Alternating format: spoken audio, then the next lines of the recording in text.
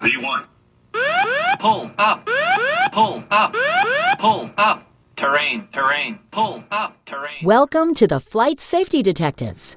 Hosts John Golia and Greg Fife, two of the world's most respected aviation safety experts, talk all things related to aviation and aerospace. This podcast and the Flight Safety Detectives YouTube channel are brought to you by the Professional Aviation Maintenance Association, PAMA, and Avemco Insurance, a world-class provider of aviation insurance and your one-stop for all general aviation insurance needs. Get a customized quote at avemco.com or give them a call at 888-879-0389. Tell them you're a listener of the show and receive a 5% discount. Now it's time to buckle up because it's wheels up for the latest episode of Flight Safety Detectives.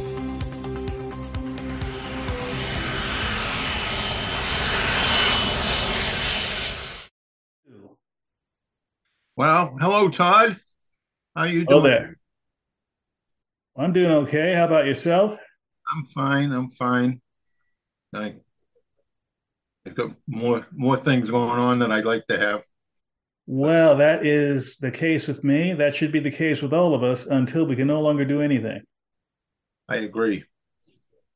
Keep moving. It's the best medicine you can have. And well, we've been having a little conversation about an accident that we pulled up that turned into quite an adventure. And this was an accident that I looked at briefly a few years ago when it happened, because it happened to a music celebrity. Troy Gentry of the group Montgomery Gentry was killed in a helicopter crash in September of 2017. And it was one of these things where they were going to play at a venue, and he was doing an observation flight with a helicopter pilot to look at the venue. There was an issue with the helicopter and it crashed. And as tragic as it was, it did give us an opportunity to look at this in a different kind of light. Beyond the fact that we had a celebrity on board, we had several issues here which have reared their heads before in aviation and the investigations you've done in the past. And it even called you to question the findings of this investigation. So, this was not one that happened while you were on the board, but certainly you're familiar with the board's process. And looking at this, I was scratching my head about the conclusions they came to. Well, one good thing about the report is they did go the extra mile and do some work in the laboratory to explore the issues, and well-defined, and I find no fault with that at all.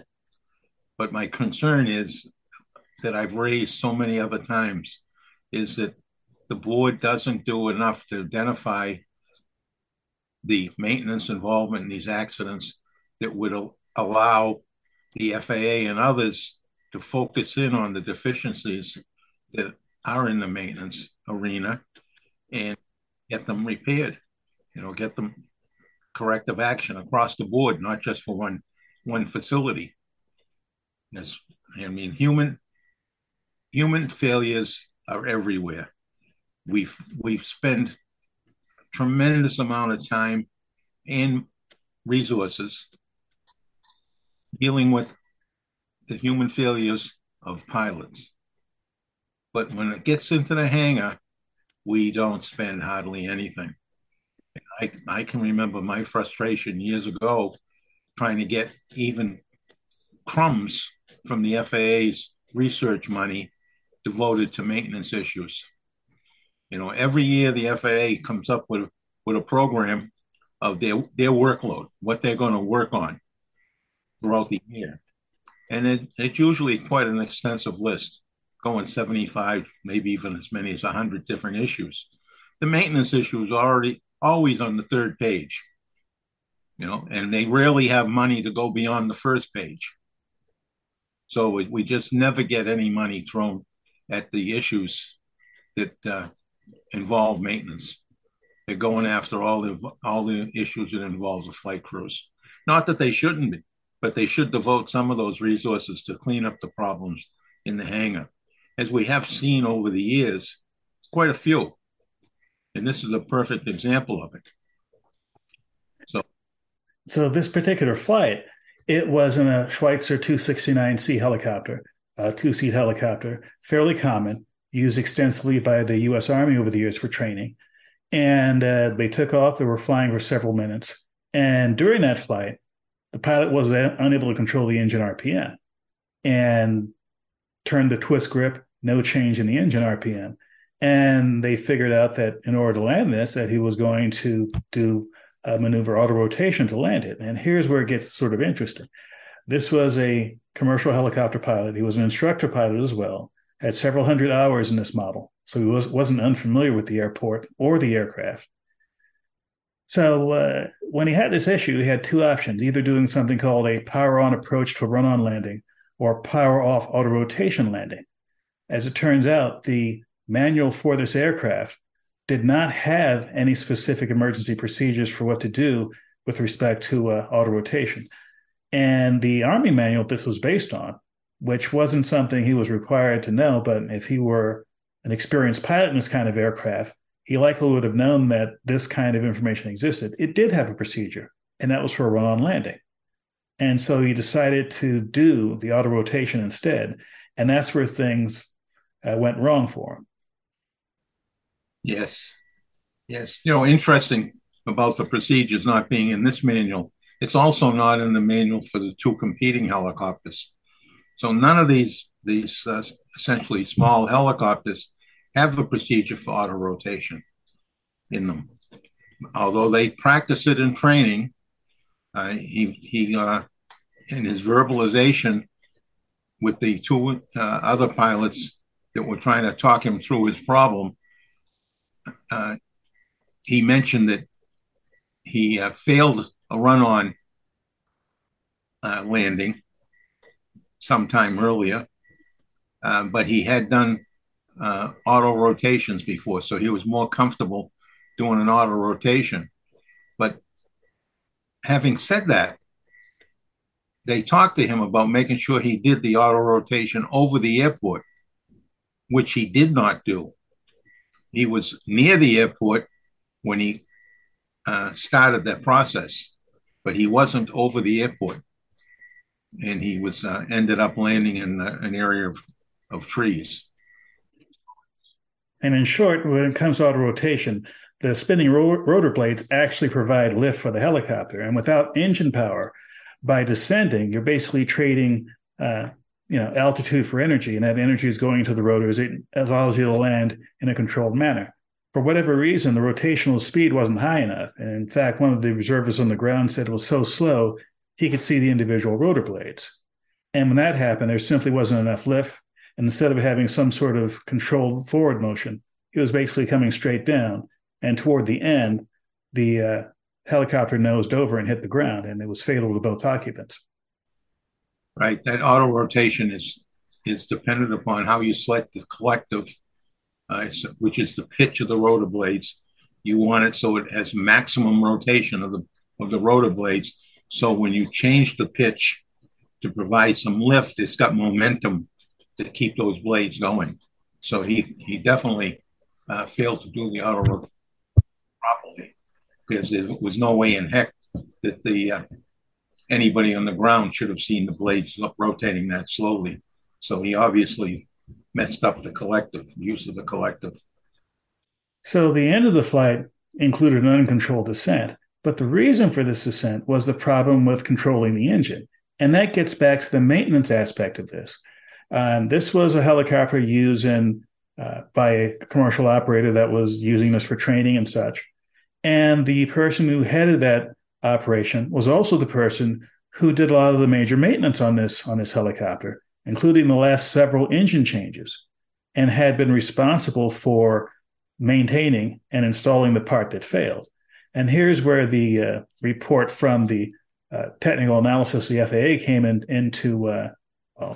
put into focus what was going on here.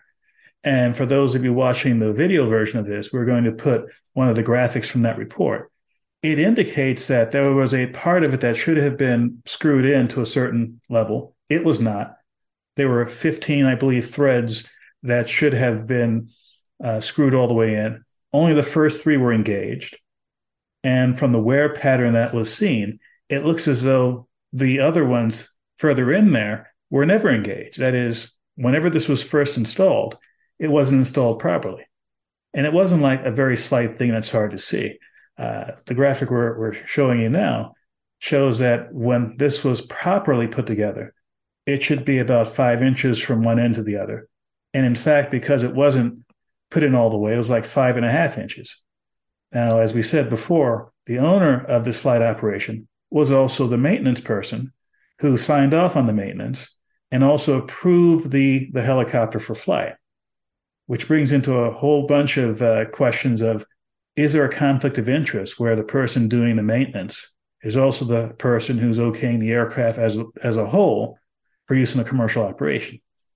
Common sense says there is a conflict of interest, but the way things are approved by the FAA, there are some kinds of flight operations, such as this one, fairly small operation, where this kind of a situation is actually okay with the FAA. And, John, I'm sure you have a couple of opinions about that, but this is a fairly common thing. This is not, an unusual thing that you've never seen before. No, it's pretty common, actually. But humans make mistakes. And if you're doing an engine change in a one-man operation, and at the end of the engine change, you're the one responsible for doing the inspection and returning it to service, you better put your sensors on very sensitive to make sure you check everything, because we are prone, all of us are prone to make mistakes. And in a bigger operation, they would require someone other than the person who did the work to do the inspections. Now, sometimes even in an airline, sometimes when you're in a remote location and you don't have an inspector, they will let another person of the crew double check it. But it's pretty rare. I've been involved with a few of those. And every time you do it, you really need to redouble your efforts to make sure everything is right. And it was obvious there could be a number of reasons, but this particular mechanic didn't follow the manual and didn't follow the dimensions that they call out in the manual for adjusting this rod. It only has one adjustment on one end. They tell you that they want it to roughly 5 inches in length, and this was 5.5. There's only about less than an inch worth of threads on the rod end. So he was all the way out to the end. Well, the report clearly shows it was only 3 threads in. I mean, even self-locking nuts, you want enough thread coming out of the self-locking nut to keep it secure. And it was clear that this had been working inside those 3 threads for a while. And the other visible cue that upsets my stomach in this is that the jam nut that's required to be down on this mechanism to keep it tight, keep it from vibrating, was a 1/2 inch away from where it should have been. So he never ran the jam nut down. And he went through a couple of inspections without seeing that. So it's clear that the basic cause of this accident occurred in the hangar. And the NTSB the laboratories did a good job of ferreting out all the information that clearly shows that the cause of this accident was in the hangar. There's no mistake in it. It was clear to you that was the case. And when I read the report and the background information in the public docket, it was clear to me that there was, the probable cause should have had some aspect of the pilot, some aspect of maintenance. But the actual probable cause finding, I'll read it verbatim.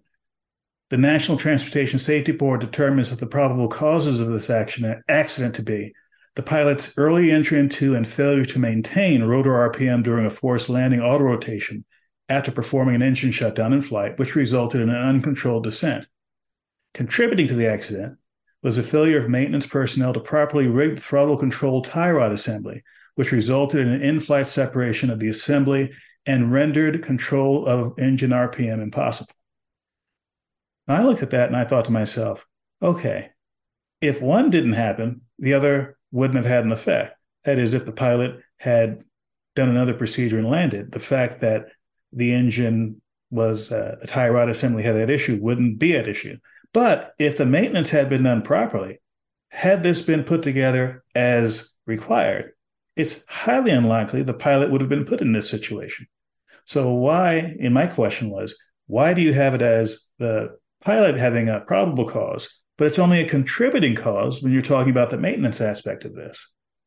I think it should have been the other way around. And also, the report clearly shows the bias in the investigation portion of it. There is many, many pages talking about the pilot, his qualifications, the auto rotation, the run-on landing, all the pieces that he had to do because of the problem caused by a maintenance error. And there's barely one page of analysis of the mechanics failure. Now, how do we get anything beneficial into the maintenance community when we only have that kind of limited information? Granted, the lab did a yeoman's duty, the lab at NTSB laboratory did yeoman's duty in analyzing the threads, the wear pattern, and so on. So they did a lot of work on that. But it was really for naught because it doesn't raise to the level that gets people's attention. It's buried in the report. Oftentimes, we don't even have that much information for the maintenance side of it. But clearly, if we're going to improve the maintenance operations in aviation, especially general aviation, we need to have that detail on the first page, not the last page. In addition to the maintenance aspect of this, there are other aspects that were mentioned and implied, but they didn't go into detail. For example, the pilot was recommended by two people on the ground to land it with a run-on landing, and he refused and said, no, I've done this before and it didn't work out well. I want to do it this way. Well, there's no discussion, no detail as to when that was. Was it with this aircraft and this operator? Was it somewhere in his training? Did the operator of this helicopter have any procedures or had a practice schedule in place where this pilot who worked for him had to do this at a certain number of times per year to demonstrate proficiency? Or is this a proficiency thing that the pilot came up on his own but didn't document it? Again, these are questions where if this pilot made certain decisions because of his past experience, what was the basis of that experience? No mention of that was made. Yeah, just another example of all the focus that was put on the pilot. And again, we get a one-pager for the maintenance side with no detailed analysis of why the mistake was made, no attempt to ferret out that part of it. So, as you said before, there are opportunities to talk about other aspects of it, but they weren't talked about. And I'm afraid that the average interested party who's going to see this report, and I'm sure there are some folks who read the entire final report, they might not get that much out of it. They'll get a little bit more out of it if they go through the kind of detail with the public docket like we did. But even if they do that, they're kind of left hanging here. I mean, what's the best takeaway, in your opinion, that an operator or a pilot of a helicopter like this could take away from this report? The best takeaway would making sure that you more frequently practice your auto rotation and the run-on landings. You know, I know the military uses run-on landings routinely, but we don't see a lot of that in commercial aviation. When I worked for an FBO here in Boston, we had a couple of helicopters based right there, and I used to watch them come and go all the time. And occasionally I would see them do a run-on landing just because of air traffic control issues, because we were very close to the runway. So if we were going to interfere with the runway operations, they wanted to get the helicopters in and out of the way as quickly as possible. So we'd watch it. But, you know, I don't know how often helicopter pilots practice auto rotations and run-on landings, but clearly based upon what this pilot had, 300 hours, and he only had one run-on landing attempt which wasn't successful, and doesn't talk about why or how it was unsuccessful. Did he actually damage the helicopter, or did he have an instructor pilot with him who took over when he was attempting it and prevented damage? So it's not clear there.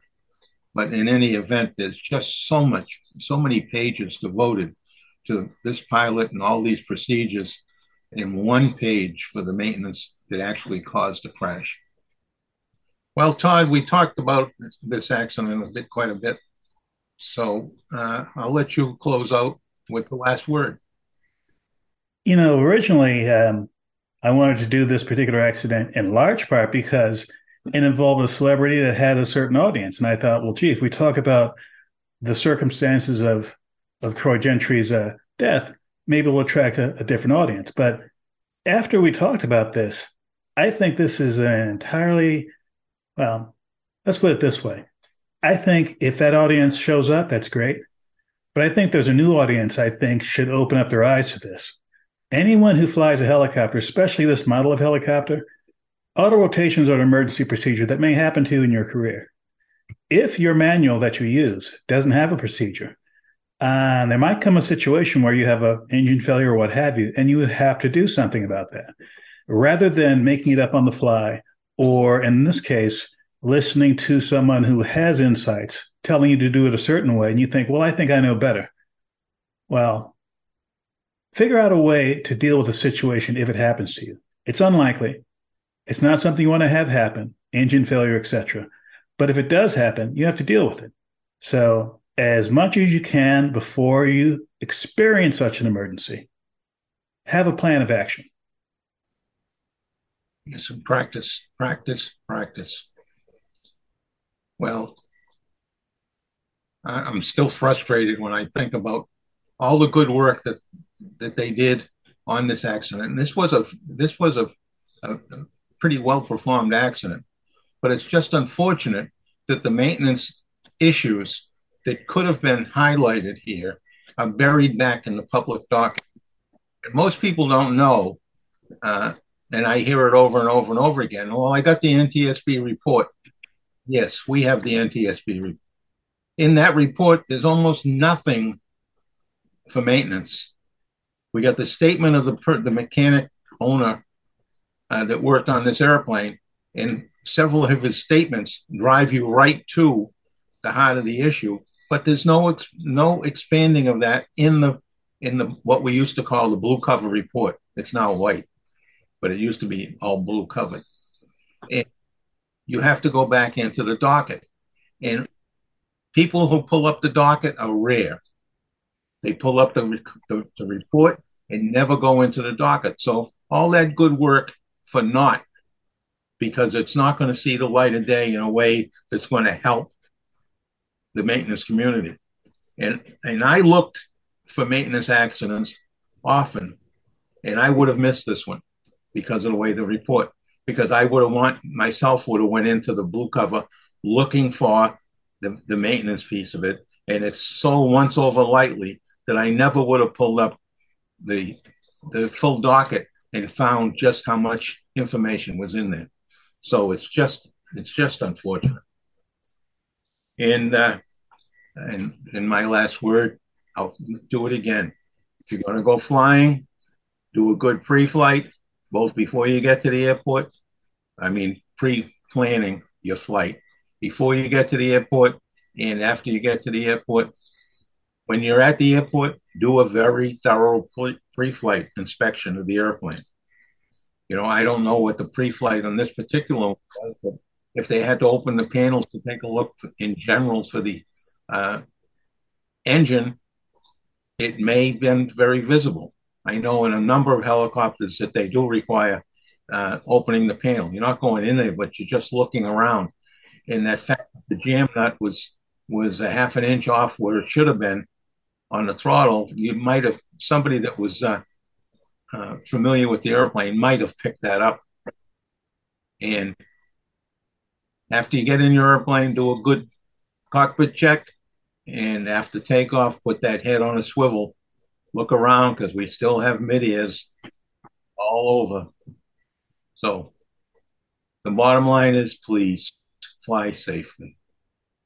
To listen or watch more episodes of this show, go to flightsafetydetectives.com, the Flight Safety Detectives YouTube channel, or your favorite place to listen to podcasts. To contact John and Greg about the show, send them an email at flightsafetydetectives@gmail.com. And remember, for aviation insurance needs, contact Avemco Insurance at avemco.com or give them a call at 888-879-0389. Mention Flight Safety Detectives and receive a 5% discount. Thanks for listening to the Flight Safety Detectives, and remember to always fly safe.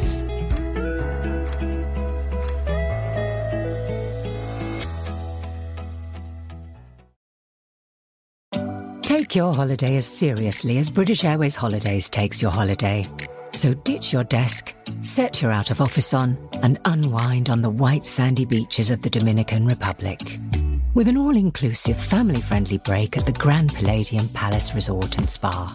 Or luxurious adult-only getaway at the TRS Turquesa Hotel. Book now with a low deposit at ba.com/palladium. T's and C's apply. At all protected.